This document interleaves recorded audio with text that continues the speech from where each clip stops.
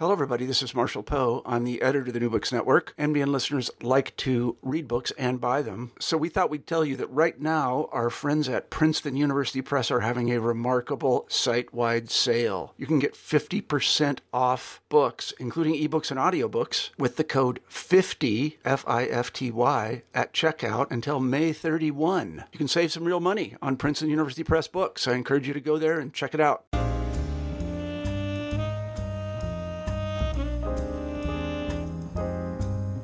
Welcome to New Books in African American Studies, a channel on the New Books Network. I'm your host, Adam McNeil. Today, I'm speaking with Dr. Brandon K. Winford, Assistant Professor of History at the University of Tennessee at Knoxville. Dr. Winford is on the podcast to discuss his new book, John Hervey Wheeler, Black Banking and the Economic Struggle for Civil Rights, published by the University Press of Kentucky.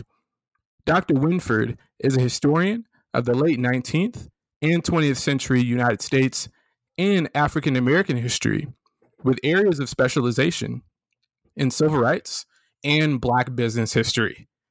Welcome to New Books in African American Studies, Dr. Winford. Thank you for having me. I'm so glad to be here. Appreciate the opportunity.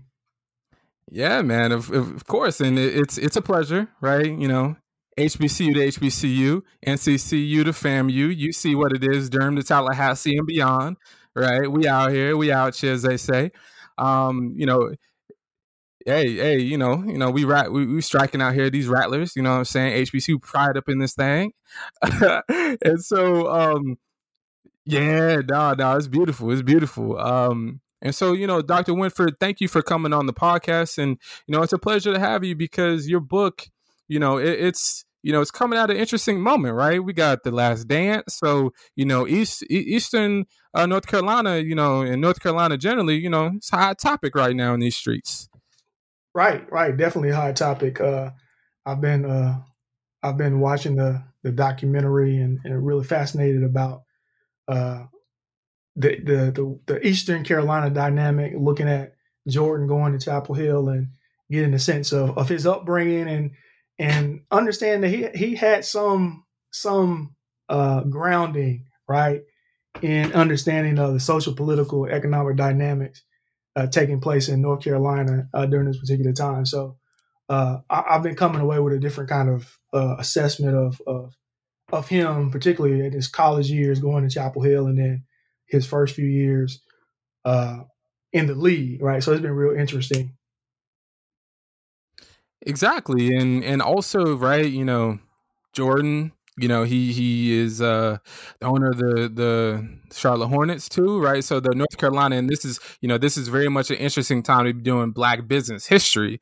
You know, and it segues into my question for you. So how did your interest in this project begin? Right. So the graduate student at North Carolina Central University, working on a master's program, went to undergraduate at North Carolina Central University as well. Didn't know a lot about sort of the local history of Durham, taking courses on North Carolina history, but didn't really know that much. And in my MA program, I was looking for topics, and I came across this organization called the Durham Committee on Negro Affairs, which was basically a civil rights organization in Durham, one of the most powerful Black political civil rights organizations in North Carolina. It's still in operation today, so it still has some impact today. And I started to do work on that project and decided to do an MA thesis on the Durham Committee. Well, John Wheeler was the chairman of that organization from about 1957 to 1978. And obviously, if you're doing a project on the Durham Committee, you got to run into John Wheeler.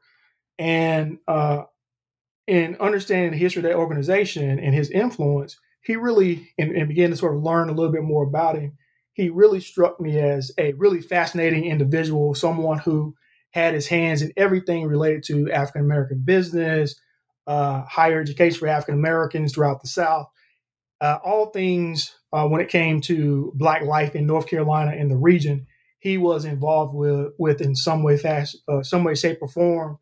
And at the time, working on this master's thesis, I had about 2 paragraphs on John Wheeler, just really background paragraphs. So I started to tell people that actually the book on John Wheeler is actually a revision of those 2 paragraphs. And so working on the Durham Committee is really where I was introduced to John Herbert Wheeler. Very, very interesting story. And to continue on that thread, you inform readers that you are the first scholar to be granted unrestricted access to, the Wheeler connection, or a collection rather. So can you tell us more about the collection that you access? And also, man, like, how does that happen? Right. How does that process actually happen, for you to be the first scholar to be granted this particular unrestricted access? All right. So a really, really good question. So I was granted unrestricted access, one of the first scholars, but I wasn't granted exclusive access. So once they started letting me look at the material, it was open for everybody.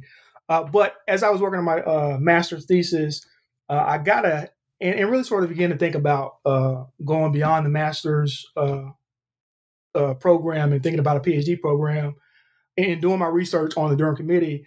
I'd always said to myself, if I got an opportunity to work on a broader project on John Wheeler, it will be an interesting project. Well, I got a tip from North Carolina Central University's the university archivist, a guy by the name of Andre Van, and he told me about a collection of papers that Wheeler's widow, Selena Warren Wheeler, who I write about a little bit in the book, donated to the Atlanta University Center Robert W. Woodruff Library in 1979. And so I took this tip and I got on a phone or probably emailed the archivist at Morehouse College. He said they were at Morehouse College where John Wheeler went to school, was on the board of trustees at. And come to find out, they were not actually at Morehouse College, but they were at the AUC, which is, for those listening, is a consortium library where the historically Black colleges there share that library, even though they all have their own separate archives. And I talked to the head archivist, a woman named Karen Jefferson, and she wasn't aware of the collection.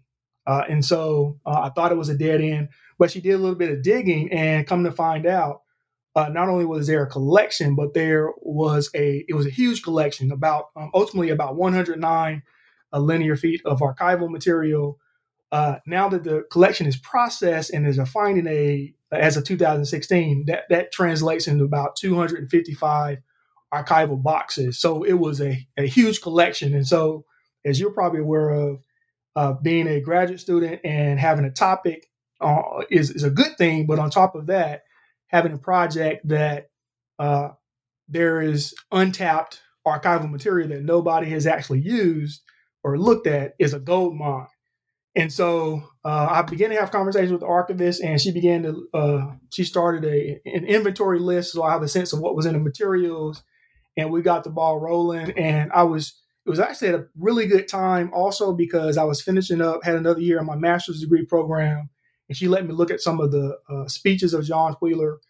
And I was kind of hinting at her, like, I'm going to get a I'm going to a PhD program, and I might want to work on this project on John Herbert Wheeler. So please go ahead and process this collection.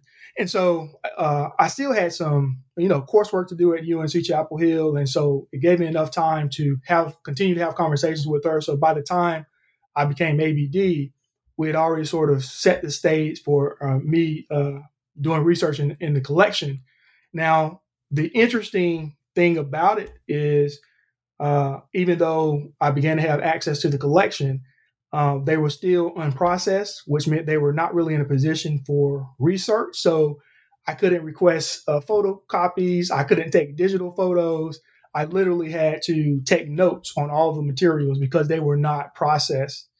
Even though they, I had access to them, I couldn't do anything but take notes. And so the other fascinating thing about this is once I became ABD and I was going to go spend some time doing the bulk of my research in Atlanta, I basically volunteered to help the library do what they call fast-paced processing, taking the materials from the original state and placing them into archival folders. And so I volunteered my time. The library's archives didn't open up until 1 p.m. At about 9 or 10 a.m., I was in the archives helping to sort of fast-paced process materials. And so I was able to really establish a really good relationship with the archives down there and really get the ball rolling on accessing this material. So now anybody who wants to go look into the Wheeler papers, research there, is fully processed, and there is an online finding aid.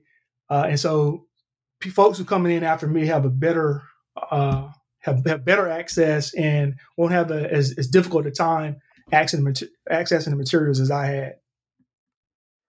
And your story also makes me think about another question that I hadn't thought about yet. But talk to us a little bit more about the importance of archivists and building those kinds of relationships, especially for those of us, like you had mentioned before, right? I'm a graduate student. And so speak to the graduate students and those, various listeners like my mom. Hey, Mom, how you doing? Who are listening, who want to really learn about what it is that we do and also the kinds of relationships that we really need to cultivate. Right. So archivists, and I already mentioned two archivists that helped me out so much at the beginning of my work. Archivists are treasures, they're national treasures in my book. And so they're the ones who are at the ready in bringing research and materials to any researcher, particularly graduate students who are willing to really be open to untapped resources and untapped archival material. A lot of times they keep a list of materials that nobody's using, but they're really rich materials. And so I just encourage graduate students to be open and to do a little bit of digging in terms of topics. Don't be so quick to write off a potential topic just because you have you're fixed on working on one particular project. So always be open. Also, the fortunate thing for me was before I even went into a PhD program at UNC, I had the opportunity to begin to understand a little bit more about public history and archives. And I spent the summer working in the archives in Kentucky, the Filson Historical Society, where I learned how to process collections, write finding aids. And so I began to have a really good understanding of what archivists do and what is known and unknown about the public persona, but also behind the scenes. And also the extent to which materials that are there are not always, archivists don't always have every detail about these materials. And so and then when I went to UNC, I worked at the Southern Historical Collection, one of the top Southern archives in the country. And so I have a different kind of appreciation for archivists, and because I feel like those are some of the people who actually helped train me. And so, again, they are national treasures to me. So be kind to your archivists. The work that they do is so important. And then particularly, the archives at historically black colleges and universities are some of the most untapped but rich resources that we have as historians. Well, hey, look, I don't know if y'all hear, but I'm writing down these tips for my doggone self because I'm about to go for this ABD status in about a year. So thank you, Doc. I appreciate it. Shameless as we all are here. And so, going a little bit further into some of the themes that you take up in your book, and, we had begun speaking about Michael Jeffrey Jordan, that is. And, this is a business history, among other things, right? Among other fields and subfields. What can, not only business history, what can Black business histories tell us about the world Black Americans live in today? Right. So I think one of the things that I try to capture in my work on John Wheeler and looking at the relationship between Black business people and the civil rights movement, their emphasis and involvement in the civil rights movement and thinking about sort of the goals and objectives of the civil rights movement, is I really came away with a huge understanding of the relationship between economics and citizenship. And so business and its history really sort of helps inform our understanding of that relationship between capitalism and citizenship, between social, political, and economic rights, and our lives from an economic standpoint, right? And so these are really good examples of folks who understood why fighting for citizenship rights was so important. And it also sort of helps us think and understand that no matter what we're doing in our particular lives or in terms of occupation, in terms of our whatever pathways we take, our economic lives will be impacted on some level by our access to citizenship, by our access to voting rights, our access to educational opportunities, our access to housing, our access to voting and political opportunities. And so business really sort of informs our citizenship rights in the contemporary, right? These also provide us with so many examples of, just to give you an example, by the turn of the 20th century, just to use black banking, for example, there were more black banks in operation at the turn of the 20th century than there were at the turn of the 21st century. And so business gives us a sense of how to navigate challenges that confront us, right? We think about sort of the late 19th, 20th century. These are folks who are confronted with Jim Crow segregation, all kinds of violence, things of that nature. And so while we don't have those kinds of constraints, we do have obstacles to face. But I think, this history is really sort of instructive and informative in terms of how it can help us navigate our current challenges when it comes to accessing things like capital, accessing our economic rights more generally, right? And so I really sort of think about business history as really sort of informing our citizenship, right? Understanding the close connections between all of those areas of really sort of Black economic life, if that makes sense. Makes sense for me, and I'm sure also for the listeners. And one of the things I always love asking my guests here on New Books and AFAM is really about their writing process, right? The construction of the text and how you kind of visualize, right? What was the mapping process like for you to construct a biography, right? Like, tell us about that process for you. And also, right, especially because you've spoken before about its connection to your master's and your doctoral dissertation, right? Take us a little bit through the process, of how, this might have even changed, right? As you've picked up kind of like what works for you and what doesn't. Right. So I'll talk about two things. One is I'll talk about sort of the idea of writing a biography. And then I'll talk about sort of more or less the writing process in terms of writing John Herbert Wheeler, Black Banking and Economic Struggle with Civil Rights. So in writing a biography, and of course I love biographies. Growing up, I read, nonfiction and biographies on African-American pioneers, right? And so I was interested in this genre of historical writing. But I've also asked questions to folks who have written biographies. For example, I asked Barbara Ransby, who wrote a book on Ella Baker, about that process. And so I think in writing a biography, early on, you really sort of have to make decisions about what your goals are going to be, right? What you're really interested in doing in terms of taking that subject and informing your general audience about particular areas of history. And so in writing biography, you really sort of have to make a decision early on about what your goals are. And I think you also have to think about the extent to which you want to tell a story that really sort of focuses on someone's personal life versus their public life. And I think the challenge for biographers is how do you balance the personal and the public? And that's real struggle. And so I think you have to define those goals. I was interested in the civil rights movement and interested in thinking about the ways in which Black business people navigated or thinking about how they understood or were involved in the civil rights movement. And really sort of looking at someone like Wheeler and others as these sort of counter narratives to some of the more popular civil rights activists that we're so used to talking about. And so I had particular goals in writing this and doing this research and this work. And again, if someone is interested in doing this kind of work, they really have to be define what their goals are going to be. I also did things like at the annual conference of the Association for the Study of African American Life and History, I went to those dissertation workshops that are held by Dr. Bracy and Dr. Darlene Clark Hine.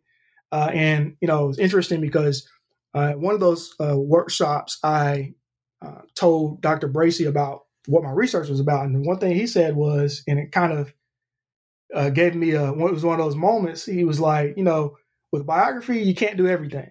And I was like, you can't tell this whole story about this person. And the advice was that you have to be very intentional about what your goals are going to be, right?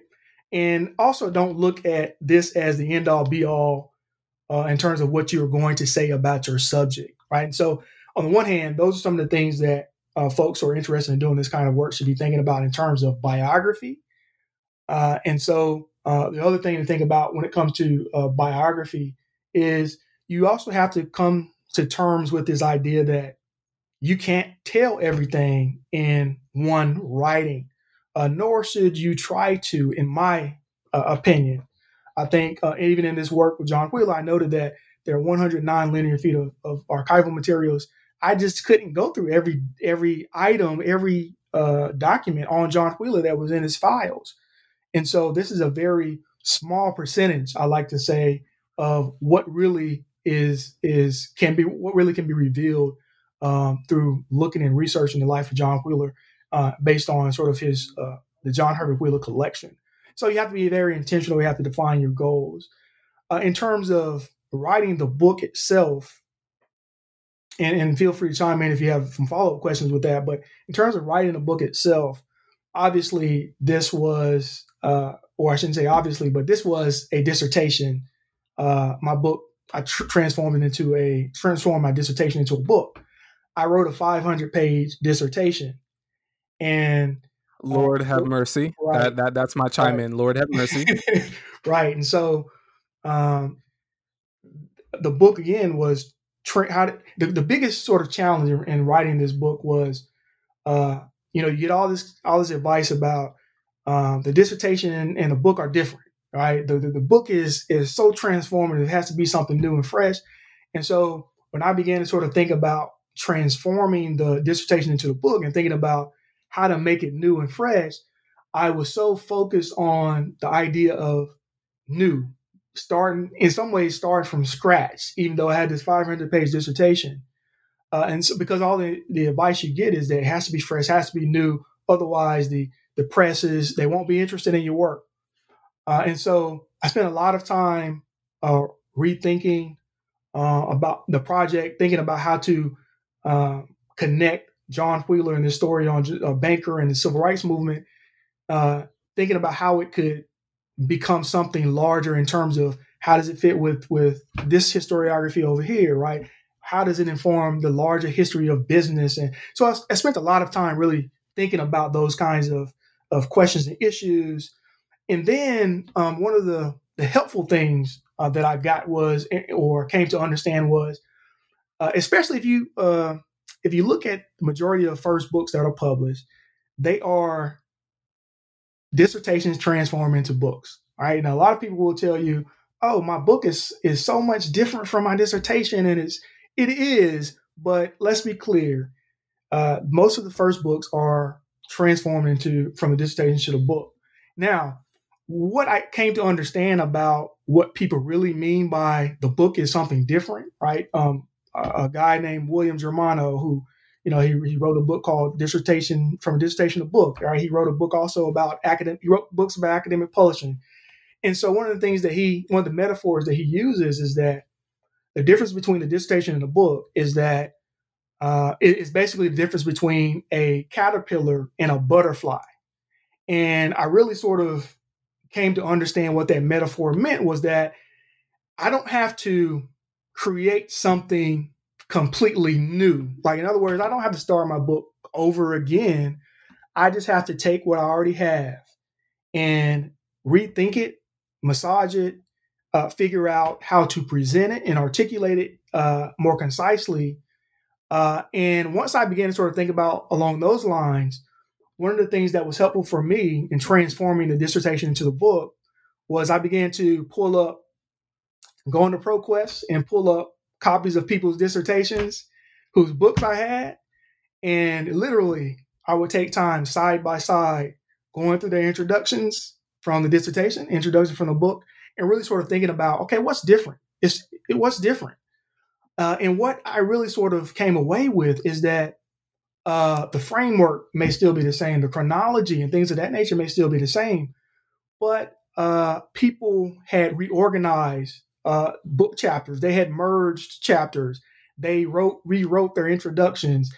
They rewrote the introductions to their chapters and conclusions of their chapters, and they made it better. And once I began to sort of understand that process, and really the key to really sort of writing a book and writing in general is really sort of understanding the process. Once I began to understand that, the book, which had been so difficult really to write, even though I had this 500-page dissertation, it became so difficult to write because I thought it had to be something new, something from scratch. And once I began to sort of understand my framework, understand what my argument was, and understand that it doesn't have to be something that I create from scratch again, right? I began to sort of understand where I needed to reorganize, how to rethink certain ideas, how to bring certain things into the forefront. And when I went back and looked at sort of the final product in terms of my book and my dissertation, I was blown away by how different these two pieces of writing were, right? And so again, my encouragement and sort of the advice I give is you're not starting over, right? You're beginning a new sort of phase, but you're not throwing what you have away and trying to come up with something completely new. And so for me, writing, one of the things that has helped me is to think more about writing as a process, understand the process as I like to look at it as organized chaos. Understand the process in terms of reading is writing, thinking is writing, taking notes is actually writing. And so understanding the process of writing from a holistic perspective, I think has really helped me think more about my writing and actually make it better, right? And one of my favorite aspects of the writing process is the revision process. I never liked the revision process before, but now I love the revision process because I saw and see what it does for my own writing. Right? I have a real-time example of how my writing improved and got better as a result of trusting the process and understanding how to revise and edit your own writing. Well, man, like as someone who's going through the revision process right now with his seminar paper, I appreciate that encouragement because, it'd be hard out here, getting all that back. But as you said, that's the portion when these things come to really make the waves that you want it. So, encouragement to all of us, as we're doing this, right?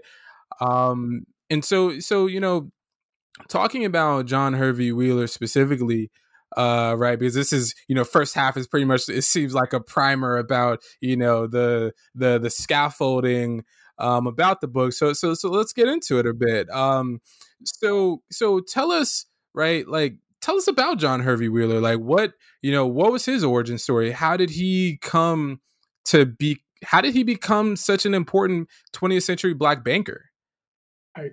All right. So one of the biggest things to really understand about John Hervey Wheeler is, and he often said this when he gave interviews, when he talked about his leadership, he was basically born into the world of Black business. He was born in North Carolina, grew up in Atlanta, Georgia during Jim Crow segregation.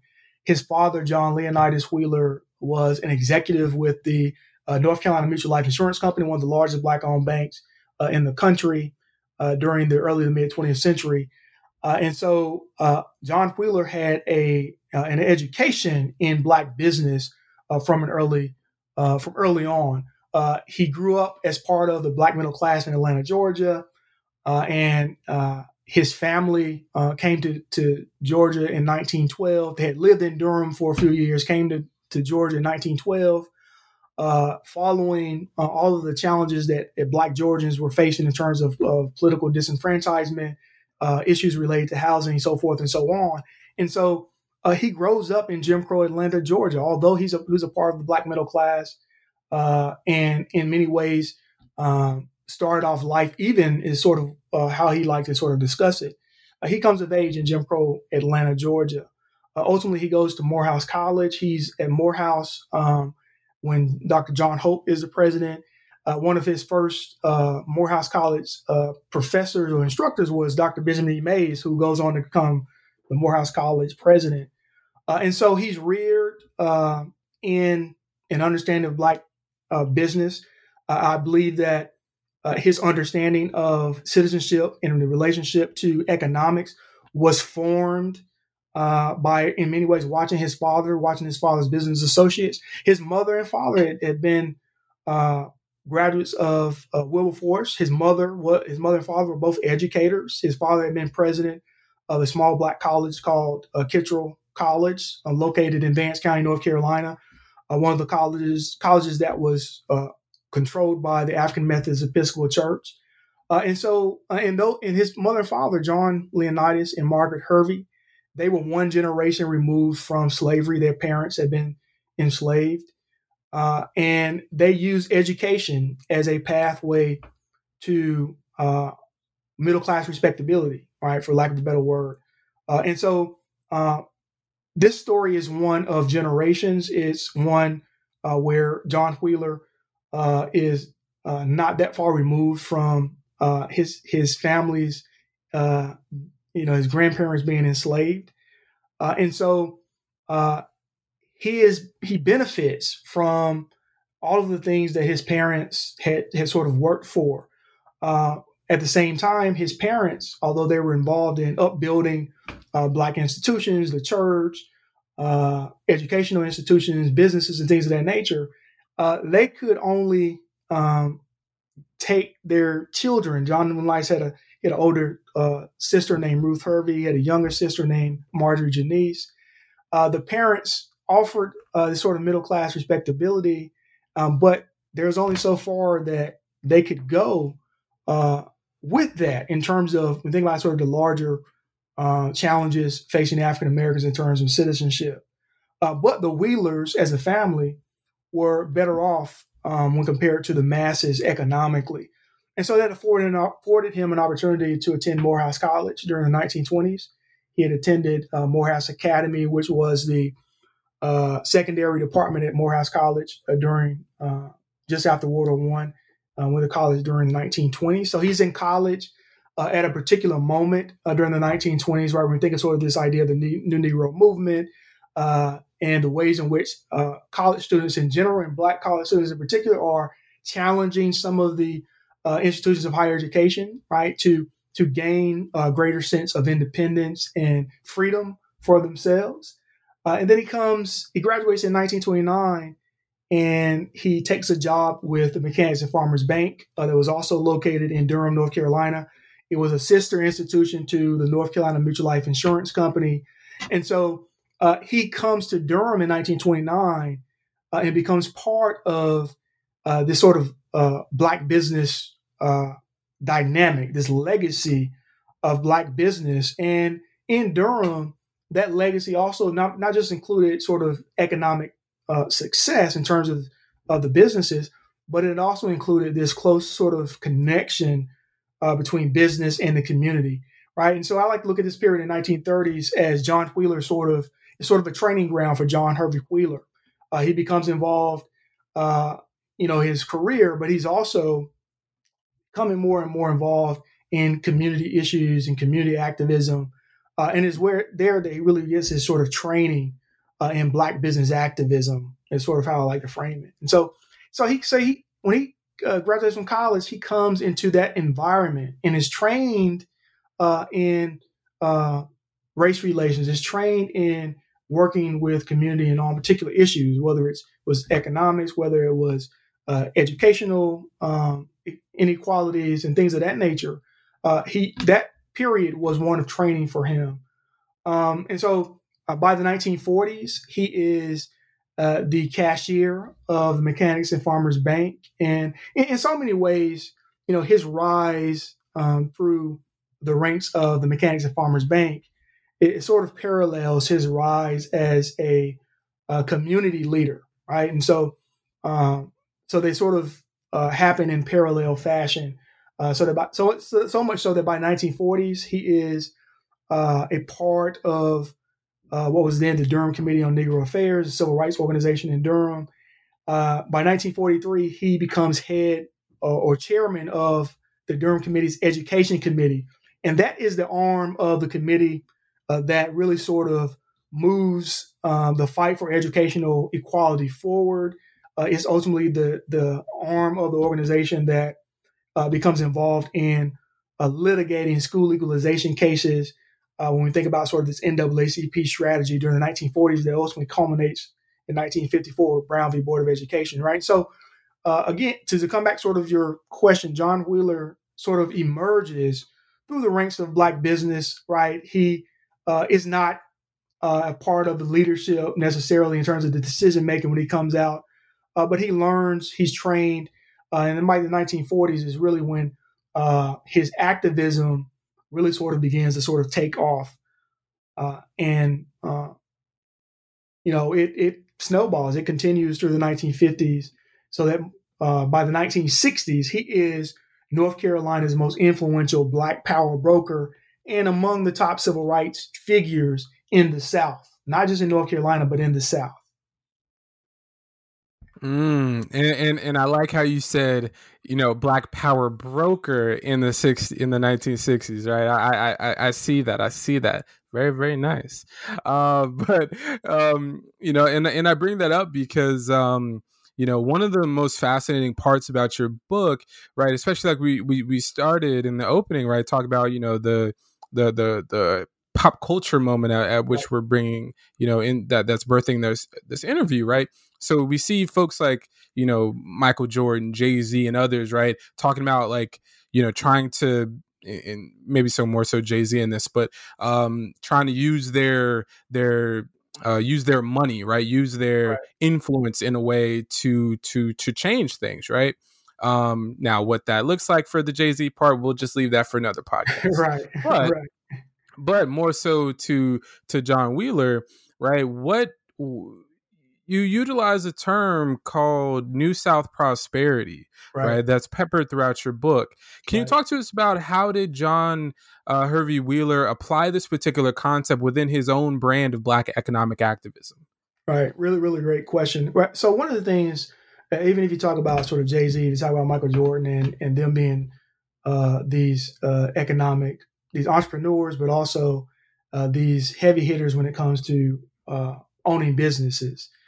One of the common themes, one of the most significant themes that we see when we think of African American business is that these businesses have always had to have some kind of connection and responsibility, right, to the Black community. Partly because African Americans were the ones who were patronizing these businesses, but that has always been an aspect of owning Black businesses and Black business ownership, right? If you're looking at Jay-Z and Michael Jordan, in some ways, even now, the Black community has a certain expectation that is not always there for them in their positions, but that expectation is in many ways always there.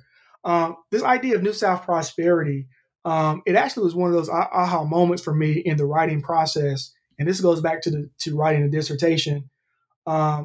I had begun to really sort of piece together John Wheeler's activism and trying to really sort of connect his economic ideas to civil rights. But it wasn't until I came across a November 1945 article called "A Negro Banker Speaks to the South" in the November 1945 issue of the Tar Heel Banker, which was a publication of the North Carolina Bankers Association. And in this article, John Wheeler really articulates, this is moment after World War II, where John Wheeler really articulates the possibilities for the South. All right, and one of the things he focuses on is the idea that African Americans, the South had to end segregation, and it had to open up all aspects of the economy to African Americans, right? It had to end Jim Crow segregation because it had economic consequences.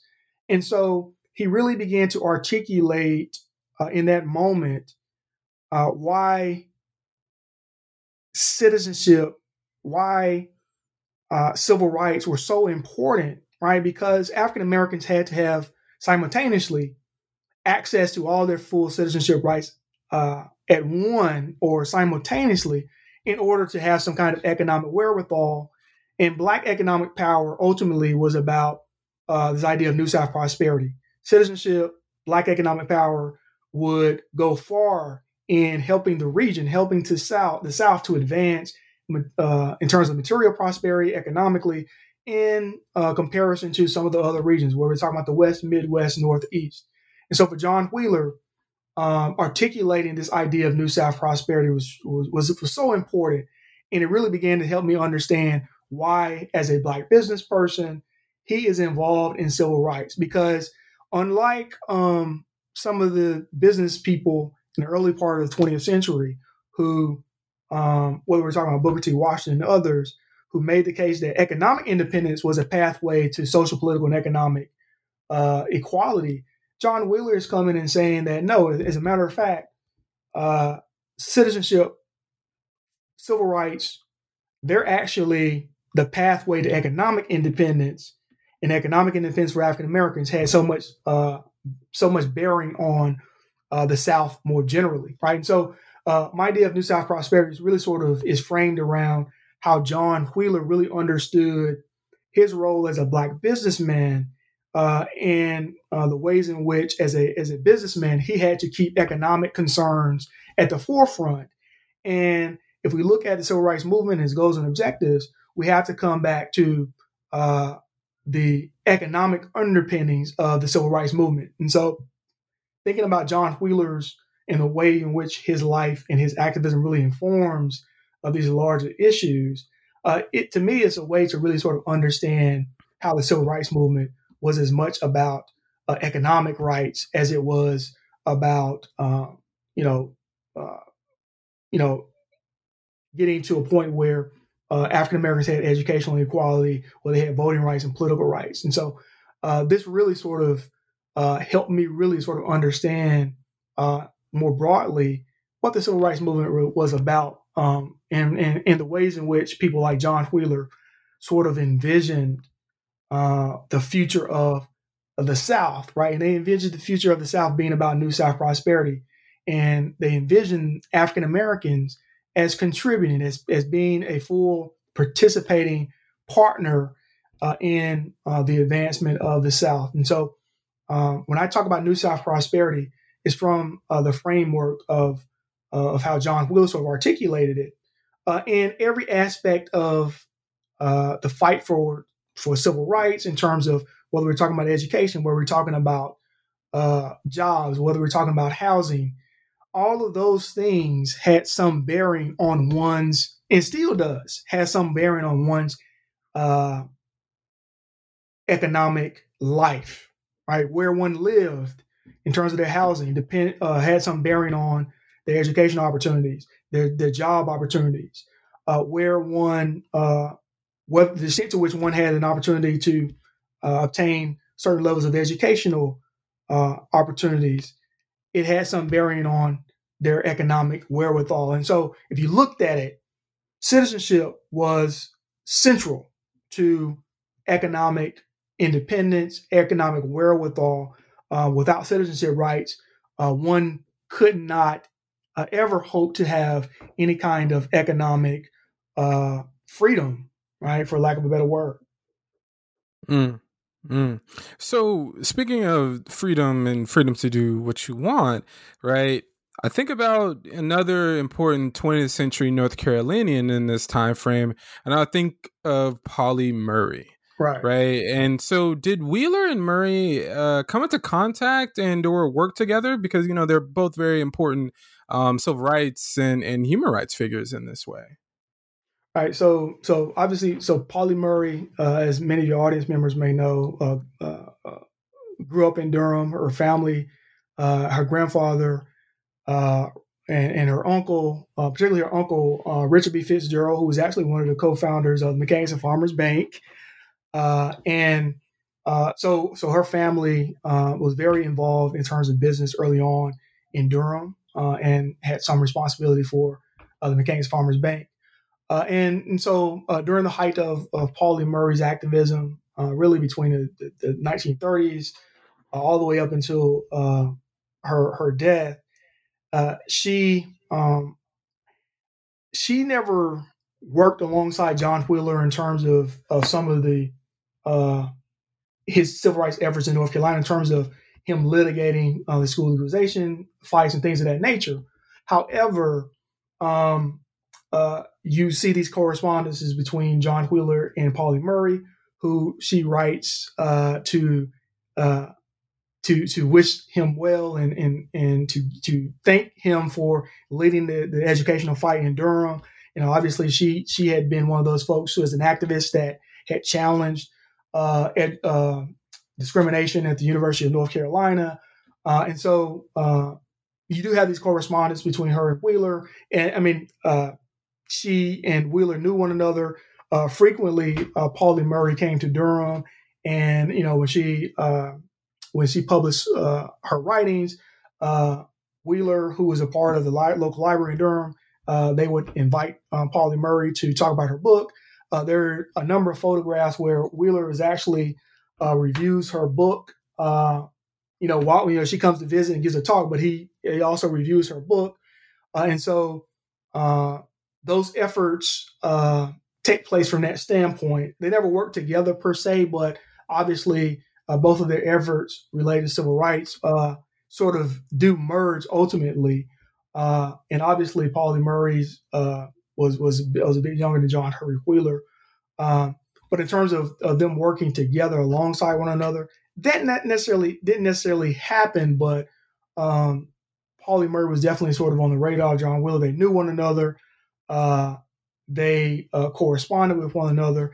And John Wheeler was always supportive of her efforts from that standpoint, particularly when it came to her efforts to desegregate the University of North Carolina. John Wheeler was on the boards of trustees of both Atlanta University and Morehouse College between 1935 and 1978. So efforts for Black education in terms of higher education was something that was really important to John Henry Wheeler.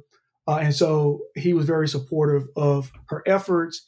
Although she ultimately doesn't desegregate the University of North Carolina or integrate the University of North Carolina, John Wheeler is one of the lawyers who represented the first 3 Black undergraduates who integrated the University of North Carolina. That case goes all the way up to the U.S. Supreme Court. And so as in terms of them being these civil rights lawyers, they really sort of had that in common, right? But also John Wheeler is operating as a businessman in some ways in different spheres or different spaces than Pauli Murray would have been during this particular time. If that makes sense. Mm-hmm. Mm-hmm. Yeah, and it definitely does, and it helps us to better, contextualize, like I said, 2 important North Carolinians in the 20th century, and how sometimes, even though they may not come together necessarily to work together, they very much knew each other enough to correspond like that too. And so one of the other more fascinating aspects of your book is your really investigation of recreational and leisure activities and their connection to freedom of movement and citizenship. So can you unpack that a little bit more about Wheeler's ideology on citizenship and access to freedom of movement in these leisure and recreational spaces as well? Right. So one of the things I talk about in the book is in alongside this idea of New South prosperity, and I guess I should say that John Wheeler's ideas of freedom of movement were a part of his broader ideals when it came to sort of New South prosperity. And freedom of movement basically was about African Americans having equal access to all areas of democracy in American life, whether we're talking about politics, whether we're talking about education, whether we're talking about housing and things of that nature, jobs.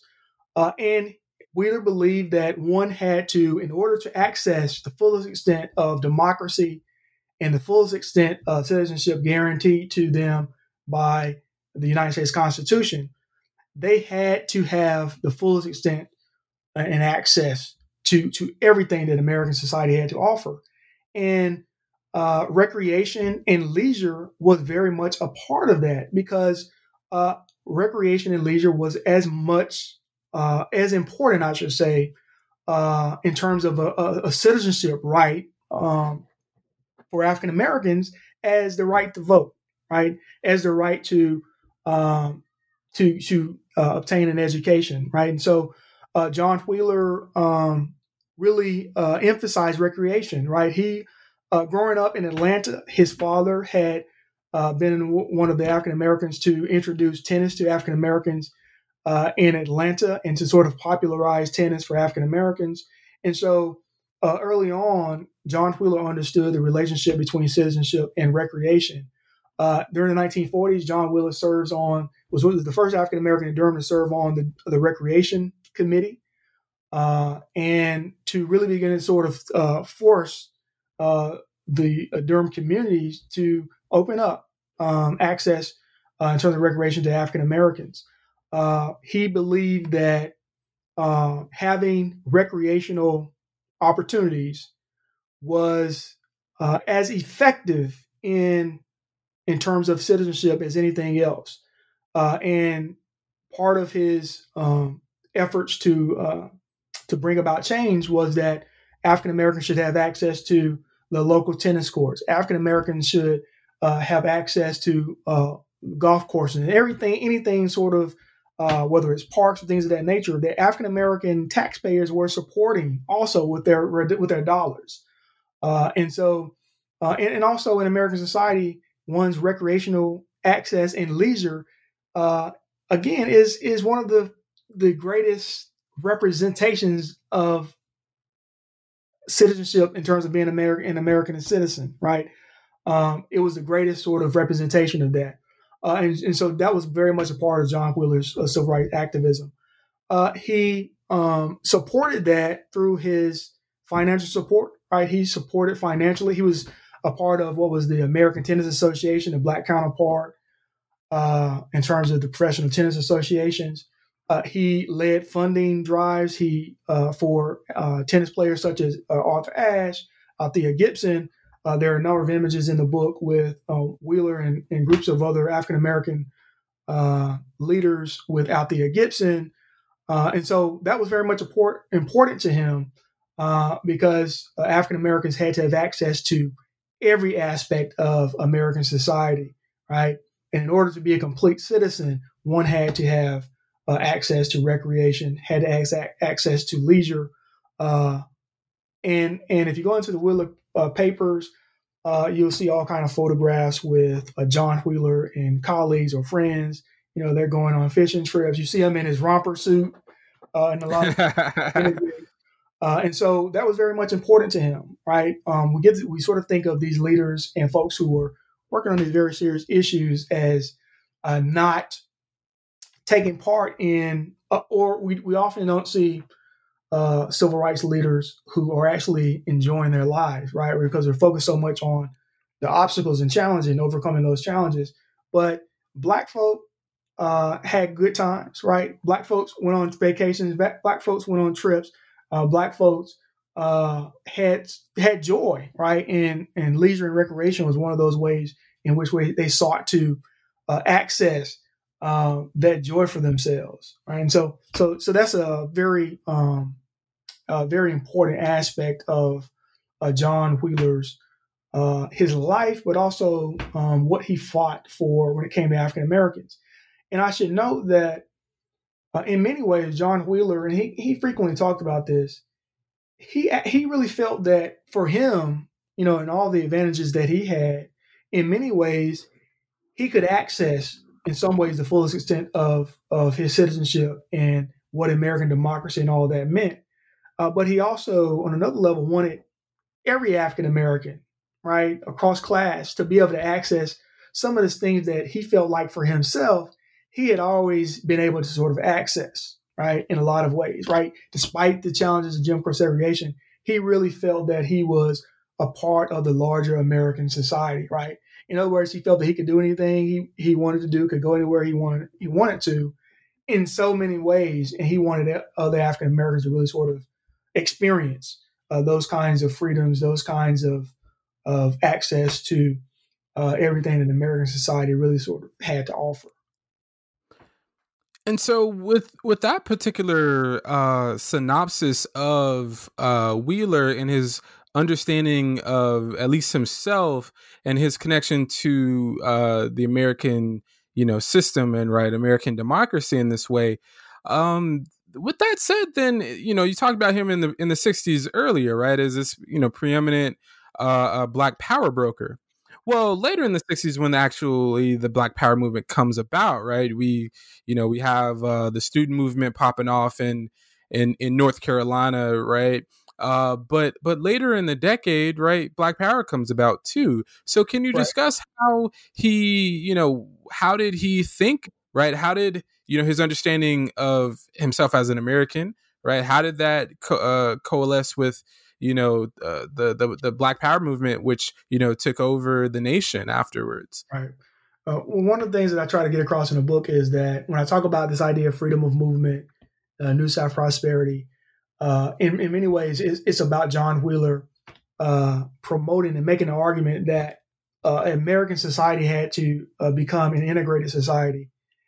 Part of what that meant was it wasn't just that African Americans and African American institutions and white institutions had to come together, and for him, integration had to be worked out in a particular way, right? And so, if just for example, there was a Black hospital in Durham and there's a white hospital. When the conversations came up about those two institutions merging, the Black hospital, its director had graduated from Harvard, right? So when those institutions came together, who was going to be the person who was going to be the director over the emerged hospital?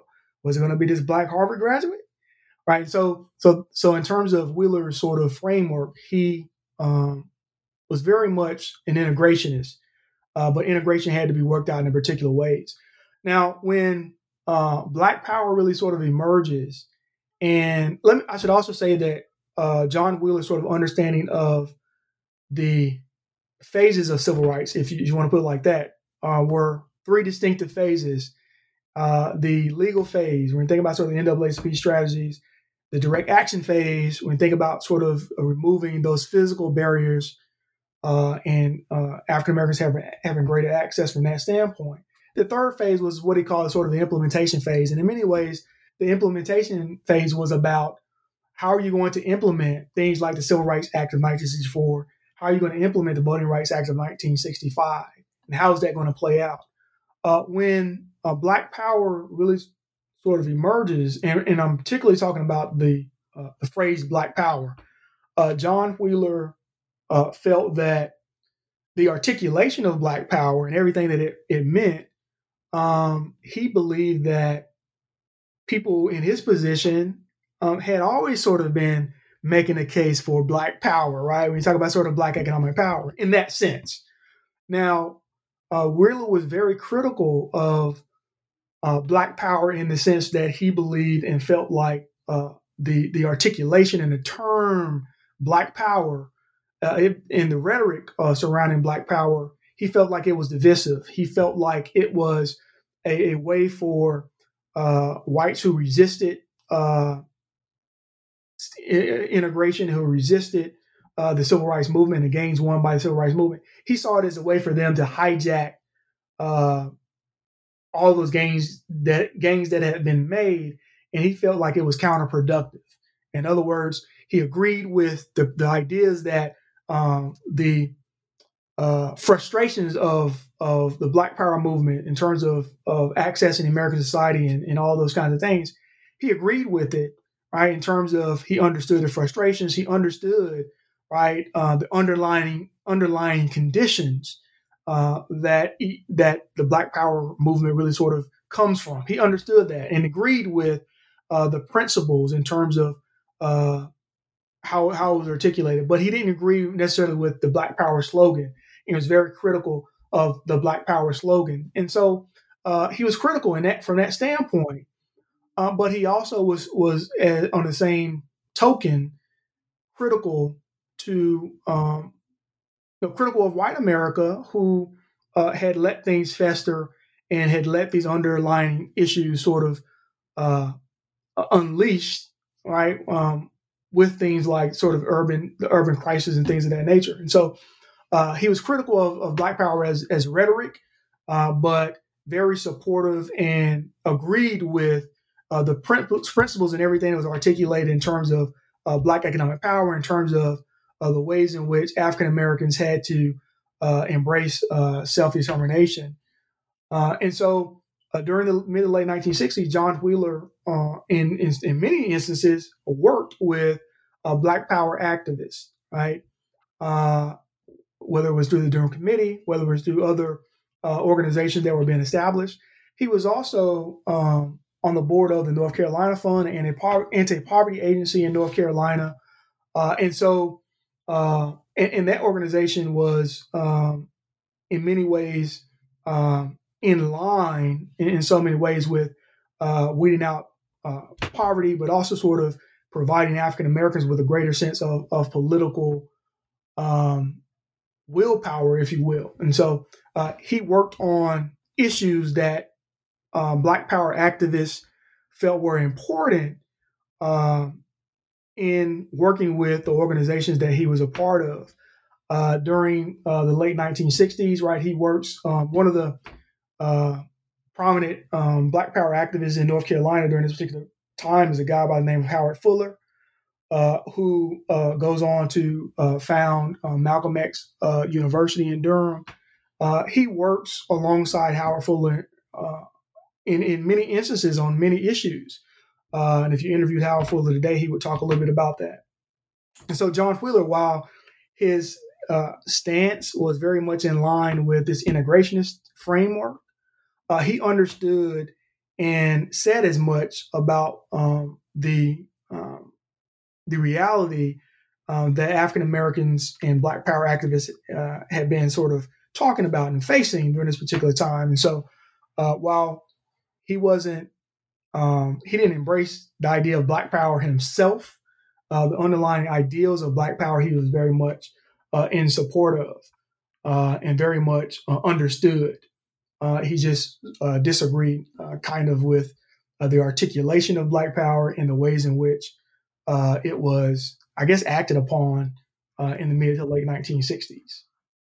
Mm-hmm, mm-hmm. All right, and another thing is that John Wheeler, he was also, in some ways, this is a criticism, he was beholden to organizations, to institutions, and really sort of came at civil rights from that particular standpoint.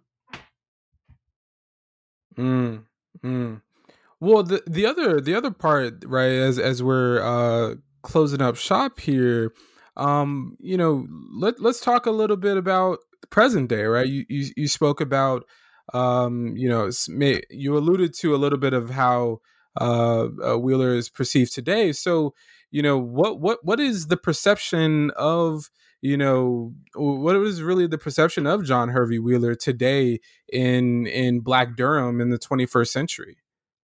All right. So I would venture to say that the majority of folks living in Durham and the Triangle area don't know that much about John Hervey Wheeler. More recently, and so from that standpoint, he was one of those historical figures that during his heyday, his contemporaries, both in North Carolina and around the country, whether it's politically, economically, or from an educational standpoint, would have known who John Herbert Wheeler was, right? But not many people in Durham, aside from those who are old enough to sort of see him in action and things of that nature, really know about John Herbert Wheeler.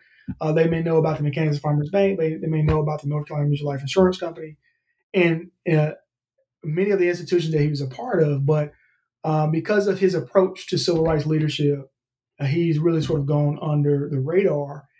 It was more recently, in October 2019, that Congressman G.K. Butterfield pushed forward a bill in Congress to rename the federal courthouse in Durham the John Herbert Wheeler United States Courthouse.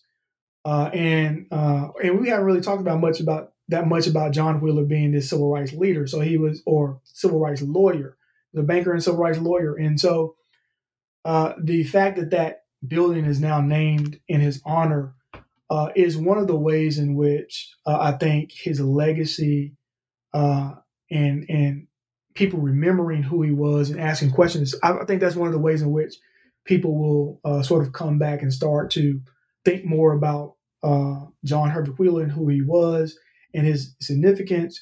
And I think his name being on a federal courthouse is really sort of symbolic of his lasting legacy.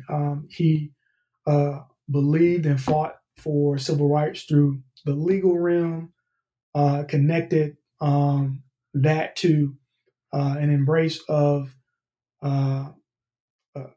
fighting for citizenship and civil rights, and connected that to his understanding of business and economic power for African Americans. And so people don't know who he is, but I think there's a way in which his legacy is beginning to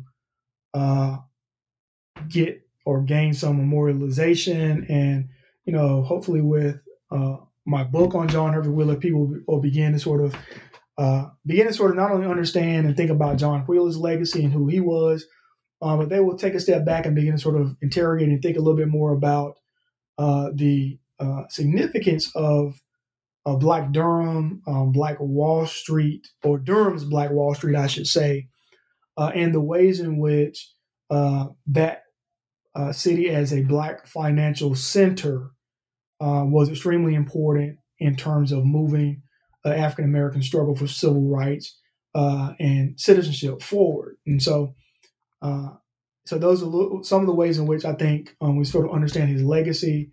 Not a lot of people knew about him, but that was because he worked sort of behind the scenes, behind closed doors, and was a diplomat in a lot of ways.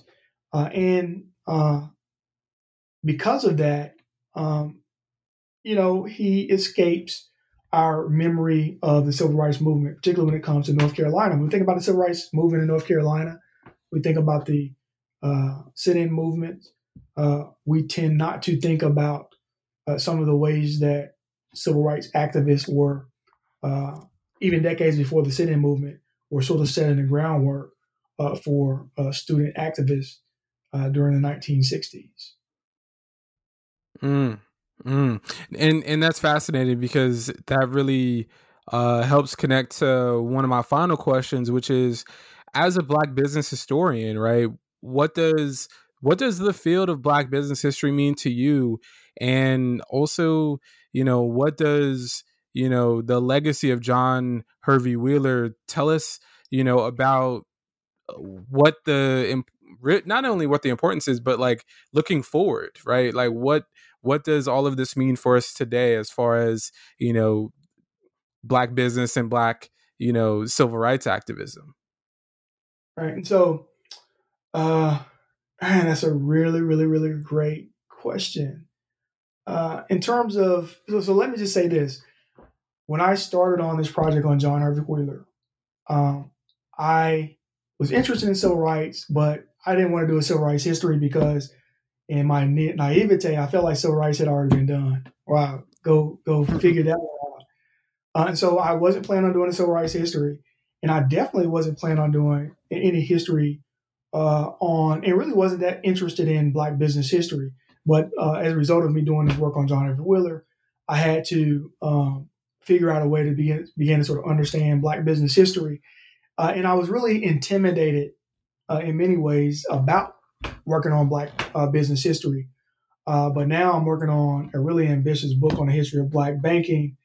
And I see all kinds of ways in which Black business history and Black banking history is going to take off, right? There's so many people working on African-American business history and looking at banking and things of that nature. And so the field itself is growing. It's taking off.